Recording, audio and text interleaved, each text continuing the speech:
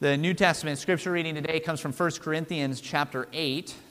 And we'll just be reading the first 6 verses of that. So 1 Corinthians 8, 1 to 6, you can find it on page 956 of the Pew Bible. Hear then the word of the Lord. Now, concerning food offered to idols, we know that all of us possess knowledge. This knowledge puffs up, but love builds up. If anyone imagines that he knows something, he does not yet know as he ought to know. But if anyone loves God, he is known by God. Therefore, as to the eating of food offered to idols, we know that an idol has no real existence, and that there is no God but one.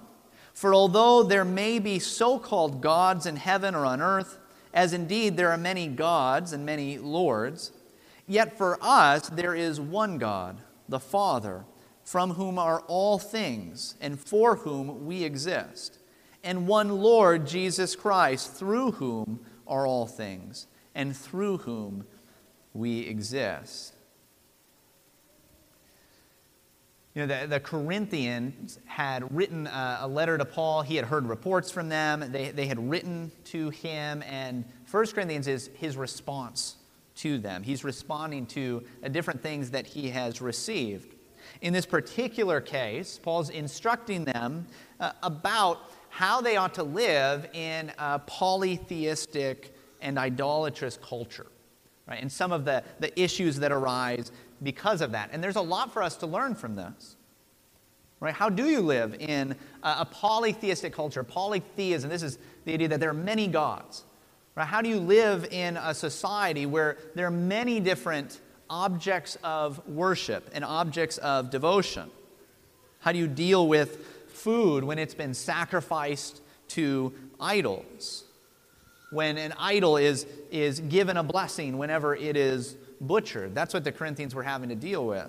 Or how do you deal with the different communal feasts, right? The civic celebrations that everyone else takes part in. How do you deal with those when they're devoted to idols or false gods?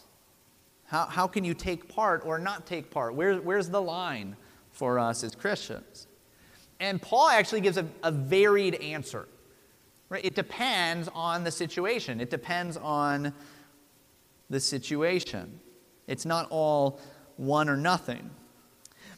But in this case, in the verses we read, he gets right to the heart of the issue. Depending on your translation, you might have this, where some of the things that Paul says are in quotation marks. Right? So he says, this knowledge puffs up, but love builds up.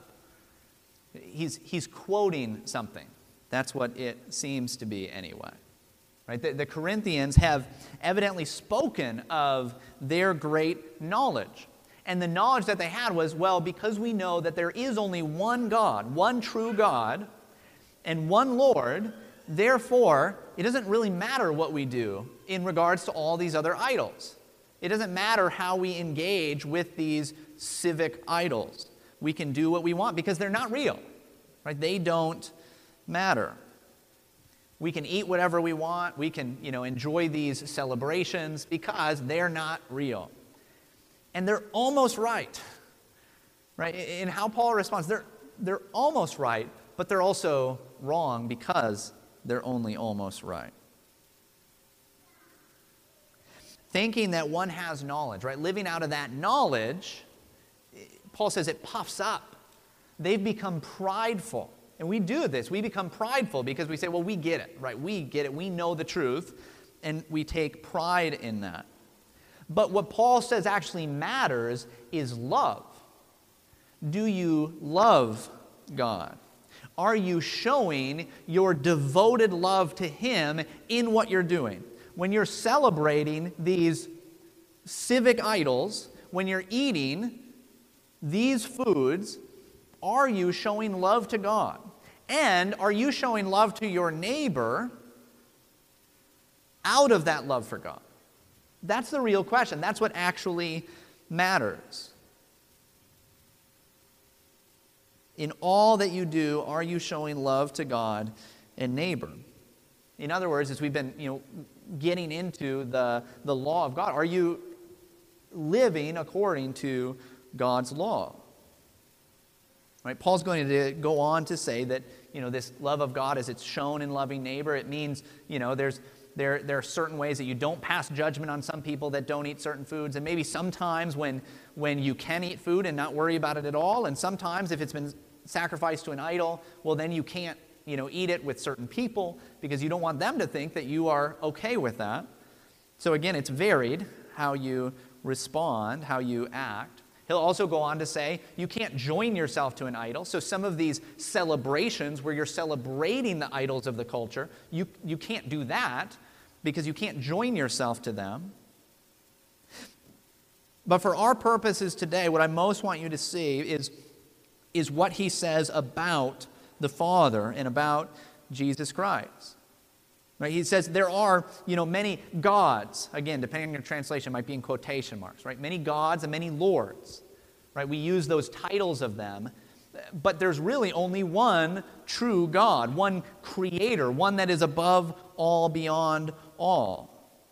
There is only one. There are many things that may claim to have that kind of authority or may be the object of someone's devotion that only belongs to God, but they're still not God. They have a claim to be a Lord or a God, right? Whether they be persons or ideologies, beings, objects. No, but for us there is one. There is one God, right? Whether it comes to the question of food, what we can eat, or how engaged we can be in a society that worships other gods other than the true God. The most central and binding truth on how we might act is that there is one God, the triune God. And notice here how Paul describes God. He speaks of the Father, from whom are all things and for whom we exist. And then the same things are then said of the Son.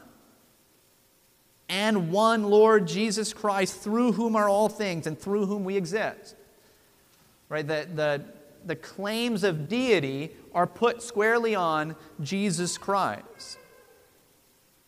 He is the one God, the one Lord. We're talking about the triune God.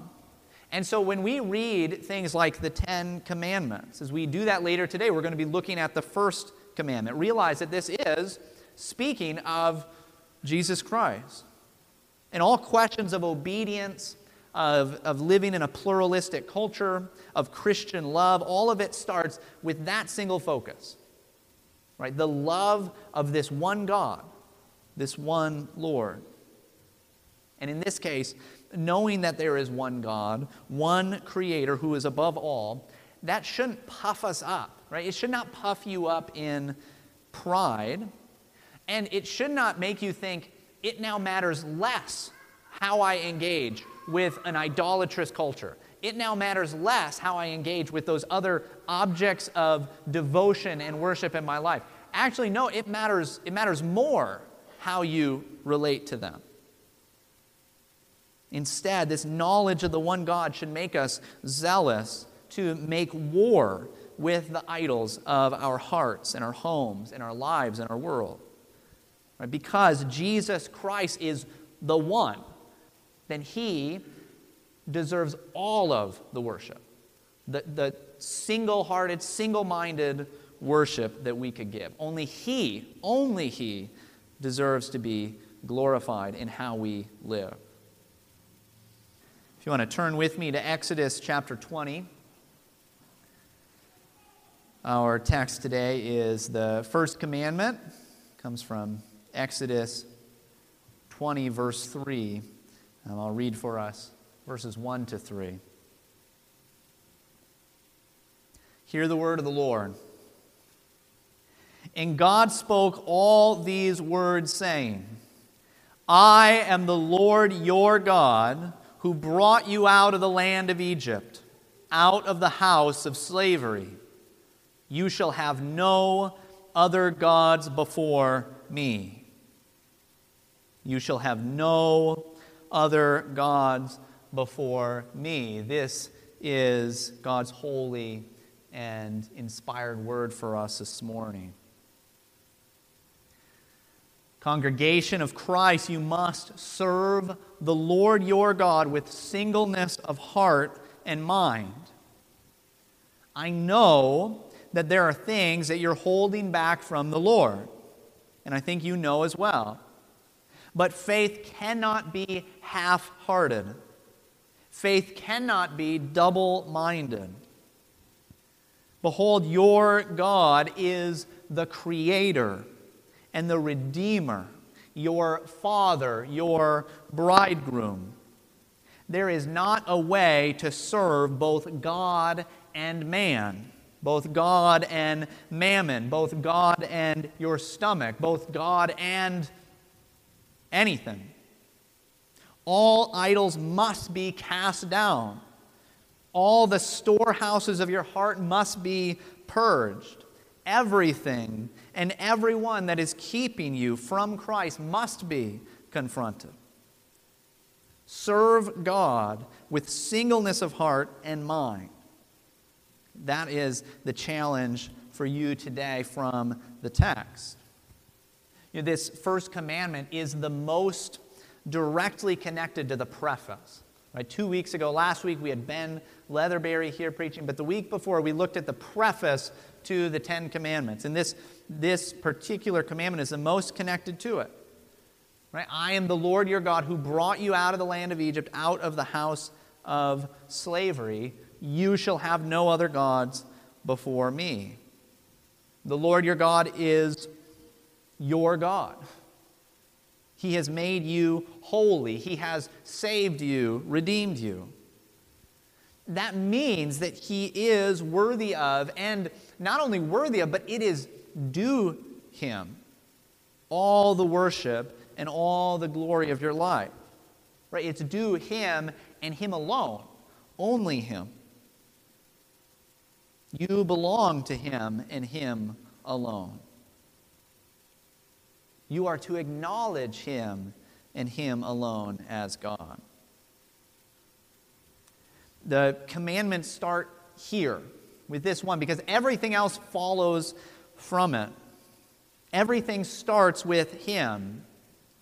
You could sum up all the 10 commandments with this one. You shall have no other gods before Him. If you're to have no other gods before Him, then that means that in all of your worship, in all of your life, in how you live and treat other people, in your other relationships, all of it has to be done according to His ways. In other words, you love Him and Him alone, Him above all others. That's what the commandments are all about, remember? It's all about the love of God that was shown in His great salvation, and now the love that we then give toward Him and toward one another. These commandments outline what a relationship with God looks like. And one who is truly following this one God will be of one heart and mind about following Him alone. So let's dive a little bit deeper into this. We're going to go a little bit further with it. In some ways, we could just leave it there. I was just in a conversation this week with somebody talking about sermon lengths and how, there's kind of a divide where some people want really long sermons. Sometimes they think, well, that's the way everybody used to do it. We should do really long sermons. Some people think probably when we go about 30 minutes, it's probably a little long. So we could maybe just leave it there. We're not going to. I do want to push deeper into it. I do want to do a little bit more. But that encapsulates all of it. Right? That encapsulates this commandment. Right? It's all about that single-minded, devoted love of God. You shall have no other gods before Him. So this is how we're going to go a little bit deeper. First, I want to look at why you should have no other gods before Him. And then we'll talk a little bit about how exactly you go about getting rid of these other gods, getting rid of other idols in your heart. So first, why should you have no other gods before him? Well, your complete and total devotion is due to God because he is your creator. And this is what really sets him apart from all other so-called gods, right? So-called lords, all idols. Whether they're human powers or spiritual beings, whether they're ideas that demand your loyalty over him, whatever we might give that label to, right? And I've been using the phrase, devotion, right? What are you most devoted to?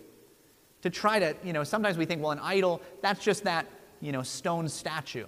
It's not always just a stone statue, right? That was just an object of loyalty and allegiance and devotion and worship. So what is that in your life? Whatever we give that label to of God, of idol, all of them are on this side of the great creator-creature divide. There is only one creator, one God who made heaven and earth, the seas and all that are in them. One God who made all things, in whom all things exist, like we read in 1 Corinthians 8. There is only one. God is totally and completely different from anything that is this side of creation. He doesn't have a beginning. He doesn't have an end. He's not limited or confined. He's not within time. He was not created. There was no time when he was not. This is why he's God. And if you define God as something that is not that, right? There's something else beyond him, right? Well, when did God start? When was his beginning? Well, if there's an answer to that, then what you're talking about is not God. You're talking about something this side of that great distinction, creator-creature. The true God is the creator. And being that he is the creator, you must serve him with singleness of heart and mind. There's none like him. There is no one like our God. And so you need to recognize that any time that you're putting something in the place of God, right, giving that loyalty and allegiance to something else besides God himself, or even something else alongside of God himself, what you're doing is in essence to say that thing, you're elevating it above that line, right? Here's the line, everything below it, this is all creation. Everything that's been created or made, above it, that's a creator. You're in essence saying, well, now this is going up into that top category. Right? Now this is like my creator, my sustainer. You're saying that there's something else there. You may not say it outright. You may not even think that consciously. But that is, in essence, what you're doing when anything has your devoted love and loyalty like Jesus Christ. And of course, we'd say, well, that's an absurdity, right? You can't just decide what is or isn't creation or creator. And yeah, that's the absurdity of idolatry.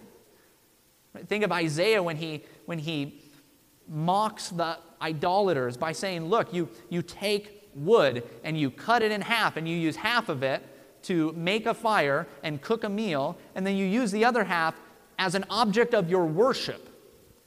That's ridiculous. Yes, that is what we do anytime anyone or anything else takes that place that only Jesus Christ is due. Only God is due your total devotion because only he is the creator, the one who made you and sustains you. And secondly, he's not just your creator. And that would be enough, by the way. That should be enough. That should be everything. It shouldn't matter that he's anything else than that to you. That is enough to demand our complete loyalty, our complete devotion. But he's more than that for you. He is also the Redeemer, your Redeemer. You should serve him with singleness of mind and heart because He's not only the one that made you, but he is the one that has saved you. So he is doubly due your allegiance, your worship. As your Redeemer, he has become your heavenly Father. You've been adopted into his family. You've been made a co-heir with Christ. That's true of you if you've believed in Jesus Christ. And when we read about Israelite history, we should not just take it as something that happened to them, right? If you're in Christ, then you've been made a child of Abraham by faith. And so this is our history. When we read about the Exodus, when we read about the people being brought out of Egypt, that's our history. That's what happened to us if we've believed in Jesus Christ. And what is Israel called? What are we called by God at the time of the Exodus? Israel is the Lord's firstborn, right? His son, his child. He is the one Father of us all, the Father Almighty. A son cannot have two fathers. Okay, now in this broken world, there's obviously times when somebody might have one father who either dies or abandons them or something like that and gains a different kind of a father. But there's still only one ultimate Father. It's never quite the same. Now imagine if you're a father in here. Imagine that your son decides one day that they're going to treat someone else as their father. Right? There's another man, and actually he's going to be my father for now on. He refuses to listen to you. He doesn't honor you. He doesn't respect you. He spends all of his time devoting himself to the good of, another man. One who did not raise him, calling him father. It doesn't make the other man his father, right? It wouldn't change the reality. It wouldn't change the fact that, no, that's not his father. But imagine if a child acted that way. Even just thinking about it, I get angry. Right? I feel a kind of anger inside of me. That would be wicked. It would be wrong. Right? There's a jealousy that I feel. Maybe if you're a father, you feel the same way. I just think of the shame of that, the indignity of it, of that being done to you. Right? It would be corrupt. And we're not, in my analogy, we're not talking about a father who's abandoned or abused a child. No, a good father, a faithful father, a loving father, and this is how he's repaid. Well, that is what you do when you devote yourself to anything other than the Lord. At least in that highest way, in that greatest way. With singleness of mind and heart. He is the one who redeemed you, right? Whose family you are a part of, and you repay him like that. Or think about it like this. Yahweh is the bridegroom of Israel. Right? The church is the bride of Christ. Right? Think of the shame and the indignity of a wife treating another man as if it were her husband. But that's what you do every time you give your devotion that is only due God to anything or anyone other than him. He is your creator.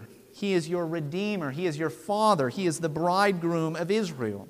And because of that, he is due an allegiance and a loyalty that is higher and greater than any other. Right? All other loyalties, all other allegiance, all other worship, it's something that is subsidiary that comes through first that initial loyalty and love.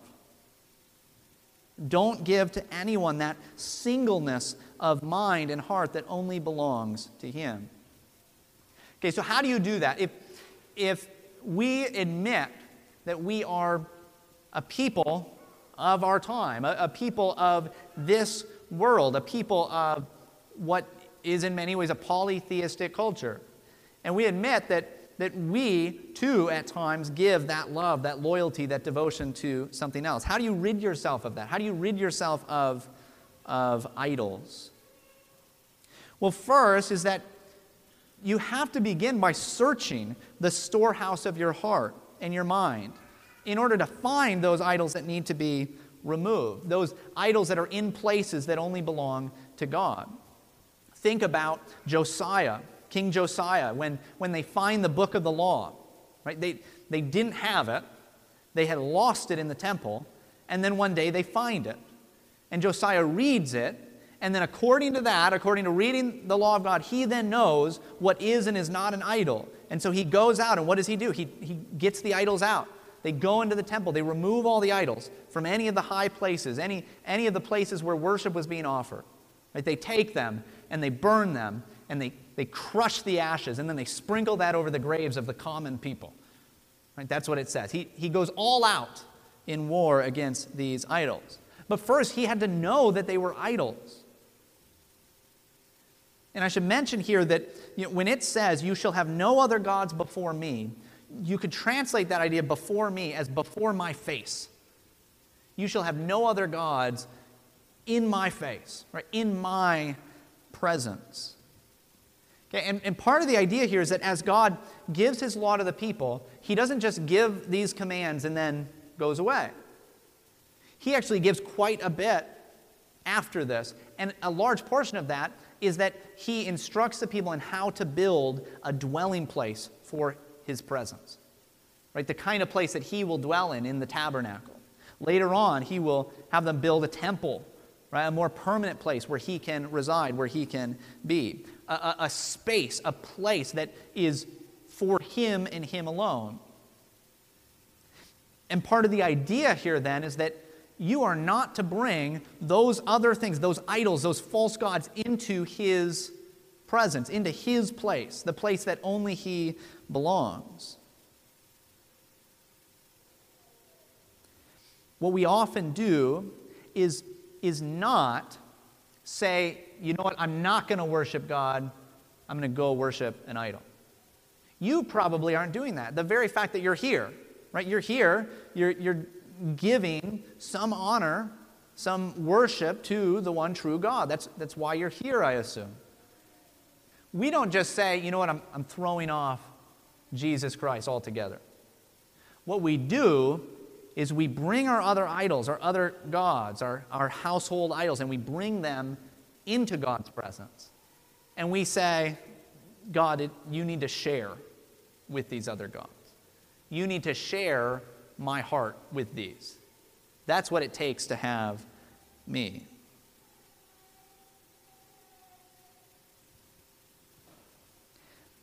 We devote ourselves to God, yes, but we devote ourselves to God as long as he lets us devote ourselves in other ways. Right? As long as he lets us have fill in the blank, then we'll serve him. That has always been the more common form of idolatry of God's people. Right? Not completely throwing off the worship of God, but adding to it the worship of others. It's always been the more common sin in the church to bring in different ideologies or idols, practices, and give God's worship that he is due to others. Right? And so this is likely what you do as well. If you have fallen into idolatry, this is what it probably looks like.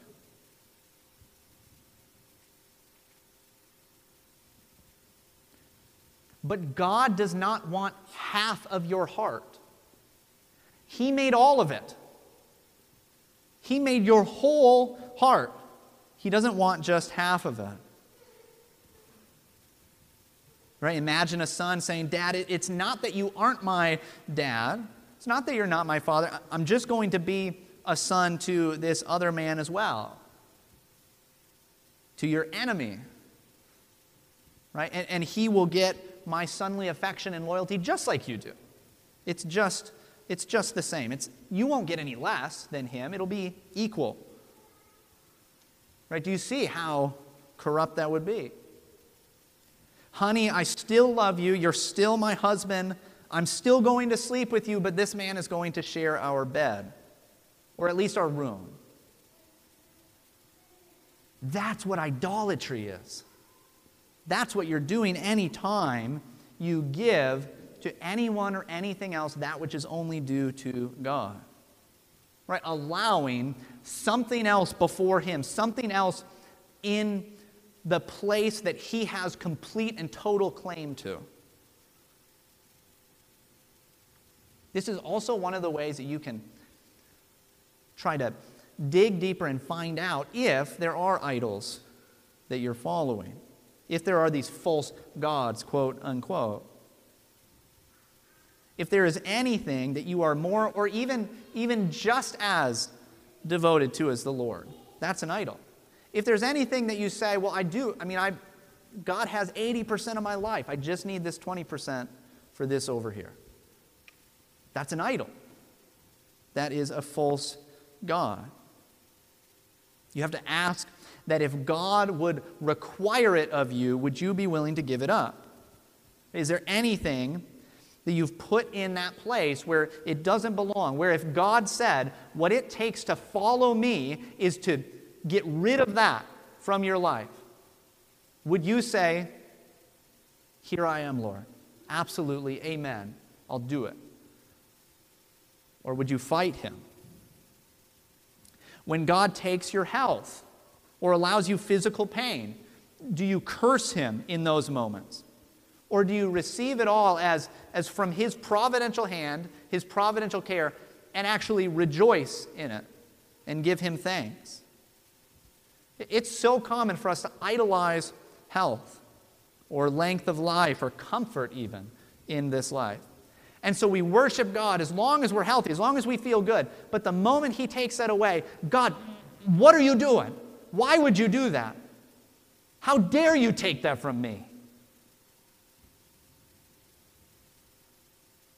It's because it's an idol.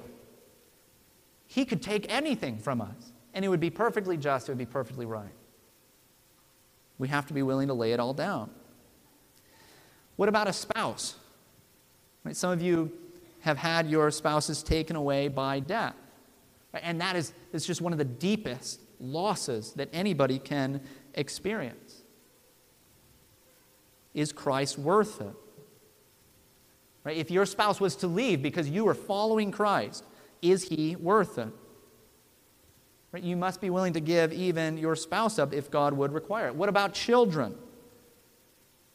Right? In a church like ours, we're a fairly conservative group.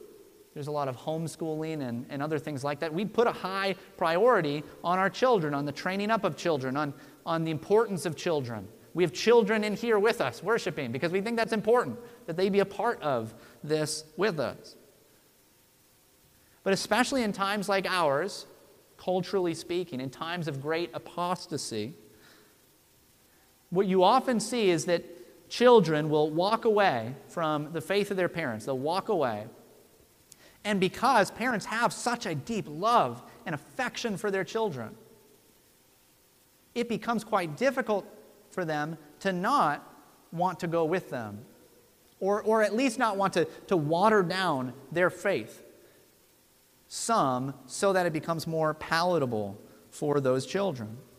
Especially if the children give some kind of ultimatum where they will cut off their parents. You understand how that would be such a difficult thing, right? That great love that you have for that child. But this is where idolatry comes in. Because even the greatest loves, right, the most important loves of this life, the most important virtues even of this life, if they are cut off from that ultimate source, you shall have no other gods before me. If they are cut off from God Himself and become a thing in and of themselves, they are demonic. Right? The greatest virtues become the greatest of vices when they're cut off from God, when they're removed from Him. And I bring these up because within the family, this is where you find some of the deepest, some of the closest loves. Which is why when the gospel goes out to places where someone will be cut off if they start believing it, it becomes quite difficult.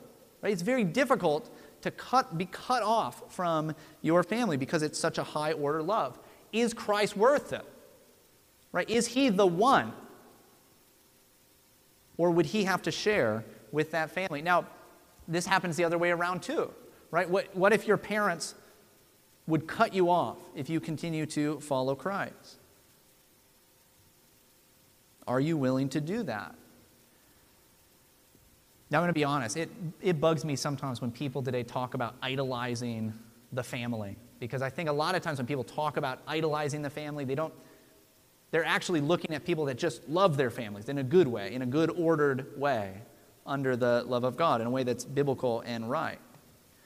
But these are also, because these are the highest of loves, the greatest of loves in this life, they can be the most difficult to give up to the Lord. You must be willing to lay down all other relationships to follow Christ. What does Christ say? If you would follow after me, you must hate father and mother, brother and sister, parent, child, even yourself, he says. You must be willing to lay down all other relationships that you have in order to follow Christ. He is the one. And so you must be of one mind, of one heart for him. You must be willing to give up sleeping with your girlfriend or boyfriend for Christ. If you're not, what you're saying is, this momentary pleasure, that is greater, that is better than him. Right? You don't get to say, well, I will follow Christ as long as he lets me be who I am. Right? As long as he lets me continue as a gay man, I'll follow him. Right? Whatever your kind of deeply rooted identity is to you, whatever it is. If you say, well, I will follow Christ as that, but if he calls me to lay down that, I refuse. It's an idol. It's a false god. I will serve God if he provides for me wealth and comfort. I will serve God if my friends come along too. I will serve God if he gives me the kind of life I always wanted. I've always wanted to do these things. He needs to give that to me. I will serve God if he gives me the kind of political outcomes I want. To serve God if is not to serve God at all. It's to bargain with him. It's to set up another idol in the temple, right in his face, and to say, God, you have to share. And if you don't, well, then I'll just go home. I'll take my idol, I'll go home. God says, you shall have no other gods before me. So don't limit his word. Don't limit his authority over you. Whenever we deal with God's law, his commands, the things that he requires of us, our obligations in Scripture, one of our favorite things to do, one of our favorite games to play is well, this doesn't really mean blank game. Well, this doesn't really mean what you think it does. Right? This doesn't really mean that. It's not actually something that's hard for you to give up. Well, this doesn't really mean that wives have to submit to their husbands. Well, this doesn't really mean that you have to actually give 10% in a tithe. Well, obviously, this is cultural, right? So it doesn't mean we can't dress as we want, use the words that we want, consume the products that we want, live in the way we want, marry the people we want. Right? Obviously, this doesn't mean that. And now, of course, that's a perfectly fine statement in certain contexts, right? It is perfectly fine as we are trying to apply the Scripture to say there are some things that this does not mean, right? This doesn't mean what you think it means on first read because you don't understand it yet. We do that all the time, and it can be a perfectly right thing to say and do. And even all those things I just mentioned, I'm not making any statement about it. I'm trying to think of any of the things that make us most uncomfortable in Scripture when we first read them. I just want us to think about those things which which we're most likely to say, well, I don't really have to follow that, and just write it off before even taking any kind of responsibility for it. There are times that we do say this, but you need to be careful, right? Keep close watch on yourself and make sure that when you do that, you're not just trying to defend one of your idols. You don't just have this, we've got this little family shrine, it's in the corner of the house, and God has the whole house. We just leave that right there. That one we just leave, right? That one's always been there. We really like it. Don't touch that one. I just want to make sure you're not doing that when you play this kind of game. The way to diagnose that is, again, to ask that question. Well, if God required it of you, would you be willing to lay it down? So if God really did mean what you think he doesn't mean, would you be willing to still follow him? Think about the parts of the scripture that make you most uncomfortable, right? The things that if you had to just read it out loud in front of somebody, you would feel a little squeamish about it. The places that you might think of as quote-unquote problem passages of the Bible. Think about what those are for you. Is it statements about clothing, about head coverings? Is it statements about capital punishment for particular crimes or sins? The roles of men and women? The Bible's standard of sexuality and what sexual purity looks like? Is it the parts about service, about being a servant leader, about laying down your own life for others? Is it the parts about forgiving others, or you will not be forgiven? Is it the parts about God's wrath or his judgment, about the Sabbath day, or the parts where he speaks about slaves and masters? Right? Think about whatever they are. Maybe it's none of those. But think about the things that Scripture says that make you most uncomfortable. And again, I'm not even making a statement about any of those things I said. I'm just trying to think of all those things that make us most uncomfortable. To diagnose where we're at. If God did require those things of us, if there were things that God required of Israel that he still required of us,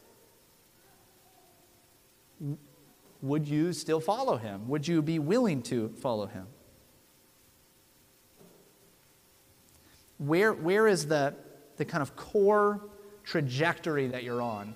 Is it bringing God in to your life, right? He gets to be a part of my life. He's even maybe the most important part of my life, unless he wants to take this over here.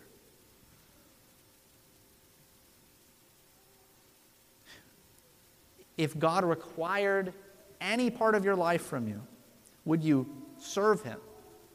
Right? Would you receive that with joy and gladness of heart? Right? Is that your baseline presupposition is, I want to do what God says, and I want to love doing what God says? If he, like a commander on a battlefield, brought you to the battle, and there in front of you was impossible odds, right? Guaranteed death. And he said, charge. Do you question it for a moment? Do you think, no, I can't do that? Or do you listen? Do you obey? You have idols in your life, in your home, in your heart. What you must do is remove them, repent of them, and give them up to the Lord. You shall have no other gods before me. He is the one and only, and so you need to worship him as such. The Lord Jesus Christ did not come saying, follow me with 40% or at least 50%. No, the Lord Jesus demands total surrender and total obedience. And you should be glad to offer that. You should see the good of that, the blessing of that. And as much as you will fail, right, as much as you will find more idols in the storehouse of your heart. At the core of your being, is it that faith that says, where I do find them, I'm going to bring them out, and I will destroy them for the sake of Christ. You must serve the Lord with singleness of heart and mind, being willing to lay down everything for Him.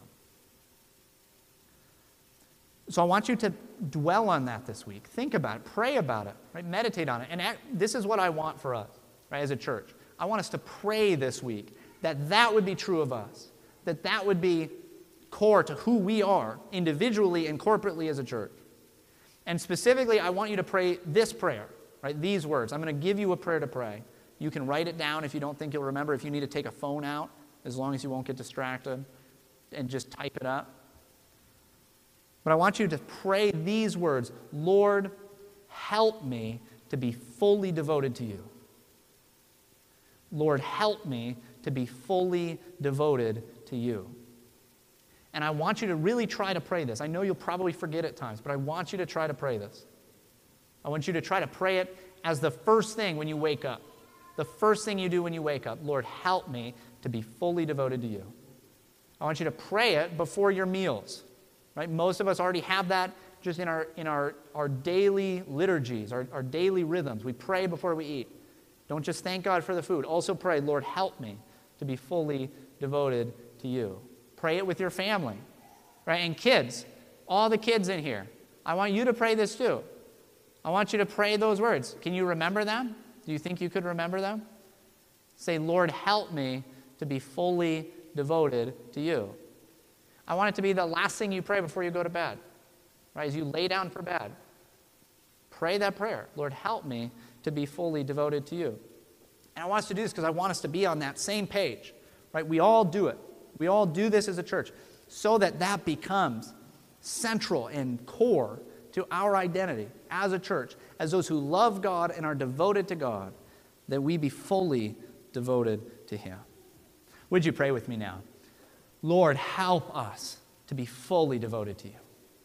We do pray that where we have brought idols and false gods into your presence, into our hearts or minds, in the places that only you have claim to, that you would help us to remove them, to cast them down.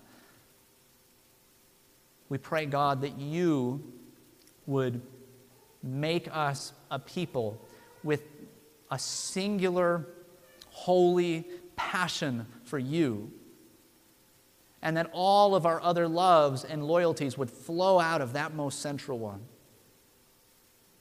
Lord, help us to be fully devoted to you. In Christ's name, amen.